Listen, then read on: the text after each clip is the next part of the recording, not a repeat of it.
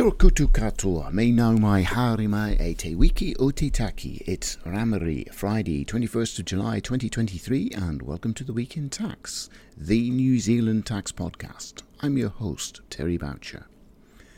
I'm the director of Boucher Consulting, a tax consultancy helping individuals, small businesses and professionals navigate the tax minefield. This week, Inland Revenue releases guidance on the research and development loss tax credits regime. There's progress on the global minimum tax deal, and Phillip John Smith is back in the news. Inland Revenue has released a draft interpretation statement, PUB 00435, on the research and development's loss tax credits regime. Now, this is a refundable tax credit available to eligible companies when they get a loss which has arisen from their eligible research and development expenditure. The regime was introduced in 2016 to encourage business innovation and also to really address New Zealand's poor record of R&D expenditure. According to OECD data, in 2019, New Zealand's spending on R&D was just 1.4%, well below the OECD of GDP, well below the OECD average of 2.56% of GDP. Over the past 20 years, research and development spending in New Zealand has been a full percentage point of GDP below the OECD average. So, given that we also have a poor record of productivity, increasing R&D expenditure is seen as critical in improving productivity and ultimately the strength of the economy. So that's the background behind the introduction of the loss tax credits regime. What it does is it assists the cash flow of those companies carrying out research and development. Often in the early years they're running at a loss, and so and hopefully once the R&D matures, comes into operation, bears fruit, they will then have profits coming out of the expenditure. But funding that cash flow early years is pretty difficult. So instead of carrying forward the tax losses to be used against the hoped for future profits, under the regime, they can instead receive a payment. Now, this is a critical point. Only companies can receive this R&D tax loss credit payment. The critical point here, and very simply, that's because losses incurred by partnerships, limited partnerships, look-through companies, sole traders, can actually pass those losses through to the underlying owners anyway, and they can offset that against their other income. So essentially, they are already able to benefit from the ability to cash up losses. But companies can't do that, so hence the introduction of the regime. And by the way, this regime is not to be confused with the separate research and development tax incentive scheme which was introduced in the 2020 tax year, again for the same reasons, to try and boost our productivity. So this interpretation statement looks at the background, summarises the rationale for the scheme and how it operates in there. So to me, it's an incredibly important regime and a document. A couple of key points about the regime. And you actually can drop in and out of it. You can opt to choose a payment in 1 year but not in another year. Once you have claimed a refund, cashed up your losses, it operates rather like an interest-free loan, which means at some time you're essentially required to repay it. And that's generally treated as being repaid by when the company starts paying tax. Obviously, the R&D having borne fruit.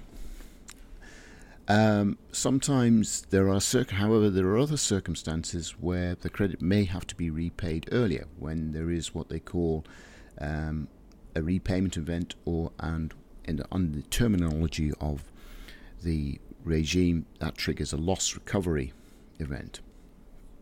Now, that typically will happen if there's a sale of or disposal, transfer of intangible property, core technology, intellectual property, etc., which is done for either less than market value, or the amount sold is not accessible, so it's a capital gain.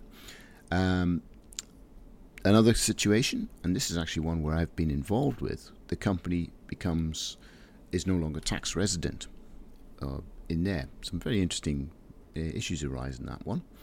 And then, worst case scenario, if the company goes into liquidation,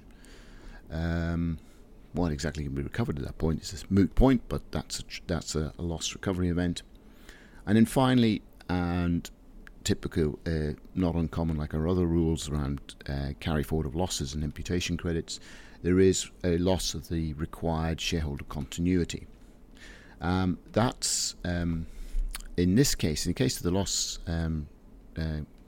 this regime, the shareholding percentage is 10%. So in other words, there's no breach if at least 10% of the voting interests of the company are held by the same group of persons throughout the relevant period. Now, as I said, my view, this is a very important regime for improving the future productivity of the company. The scale of the spending that's going on to it is quite interesting to see. We can see it's actually had some effect, at least because the Inland Revenue, as part of the budget, produces what they call a tax expenditure statement. Now, tax expenditure statements are a summary of the cost of a particular tax-preferred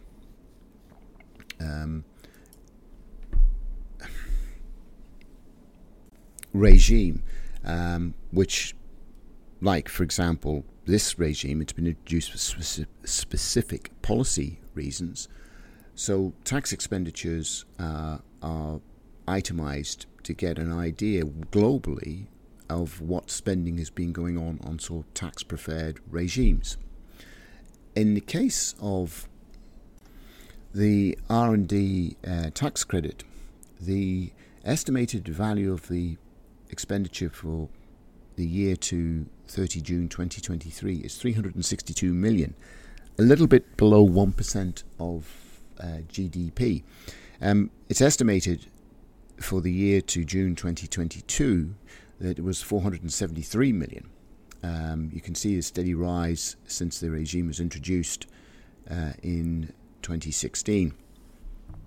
Now, of course, the real measurement, how that plays out, the importance of this regime is critical, as I see it, for the economy. And it'll be interesting to see, once the data flows through, as to whether it has produced a boost in total R&D spending within the economy, and then ultimately does that lead on to productivity. So, interesting regime. Good to see Inland Revenue give some guidance on this. There's a few hooks in there. It's quite sort of well worth looking at if you're thinking about getting involved or trying to make use of the scheme. And as I said, it's we will watch with interest to see how it bears fruit. Now, moving on, we've talked fairly regularly about the OECD's global minimum tax deal, or the pillars, Pillar 1 and Pillar 2. And this last week, the G20 met in India.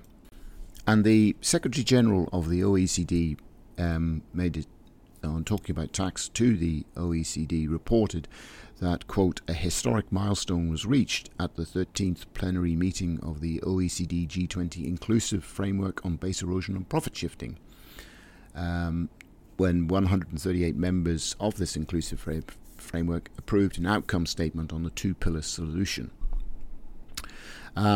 In summary, what's been happened is that they've developed a text of a multilateral convention, which will allow jurisdictions to exercise a domestic taxing right over the residual profits of the largest and most profitable multinationals. That's what they call Amount A of Pillar 1. And that will apply to multinationals with revenues in excess of 20 billion euros and profitability above 10%. And what will happen is the scope of that taxing right will be, this is quite detailed, is 25% of the profit in excess of 10% of the revenues, if you're still with me on that. The revenue threshold will gradually be lowered to 10 billion euro after 7 years, but hopefully on following conditional successful implementation of Amount A.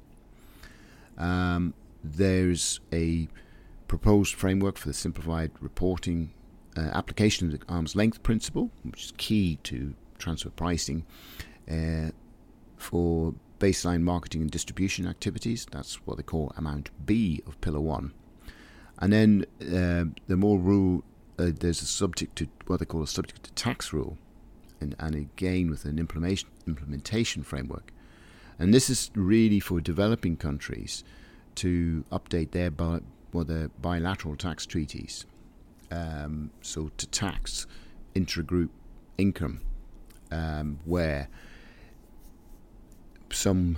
such income is subject to low or nominal tax in the other jurisdiction. In other words, say one country A, it taxes at 20%, corporation tax at 20%, but there's been a shift of charges to another part of the multinational, to a jurisdiction where those charges are only taxed at 10% or 5%, whatever, lower. That gives the first country more taxing rights in a key part.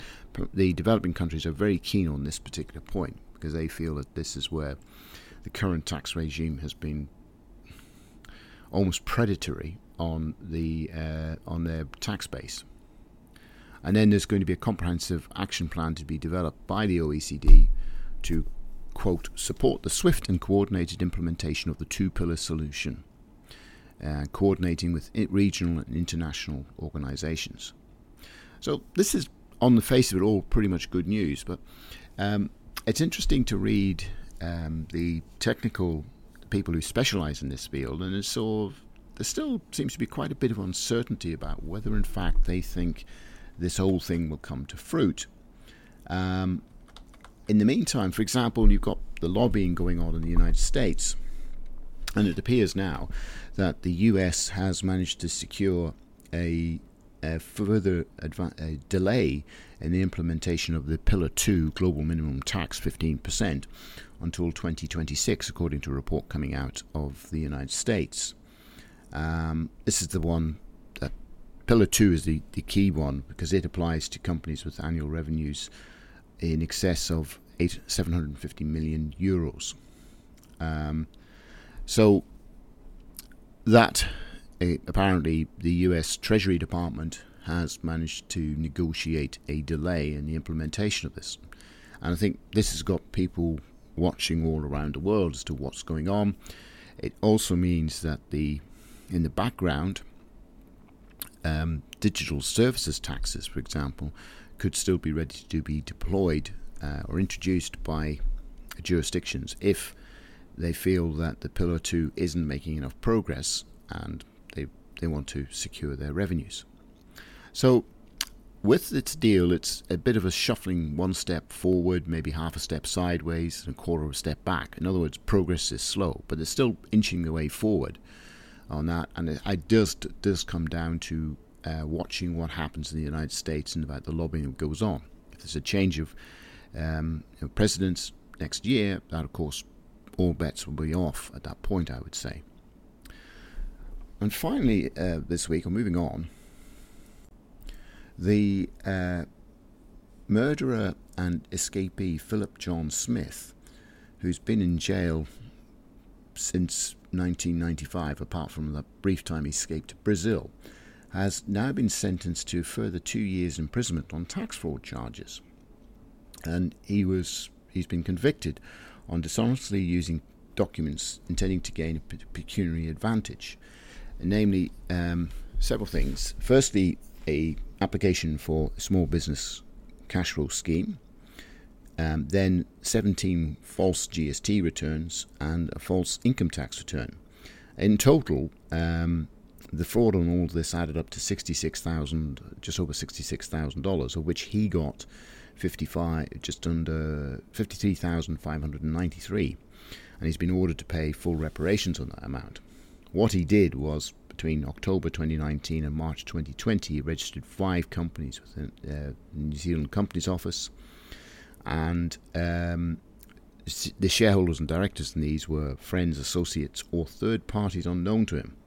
And he set up and activated My IR accounts for each company.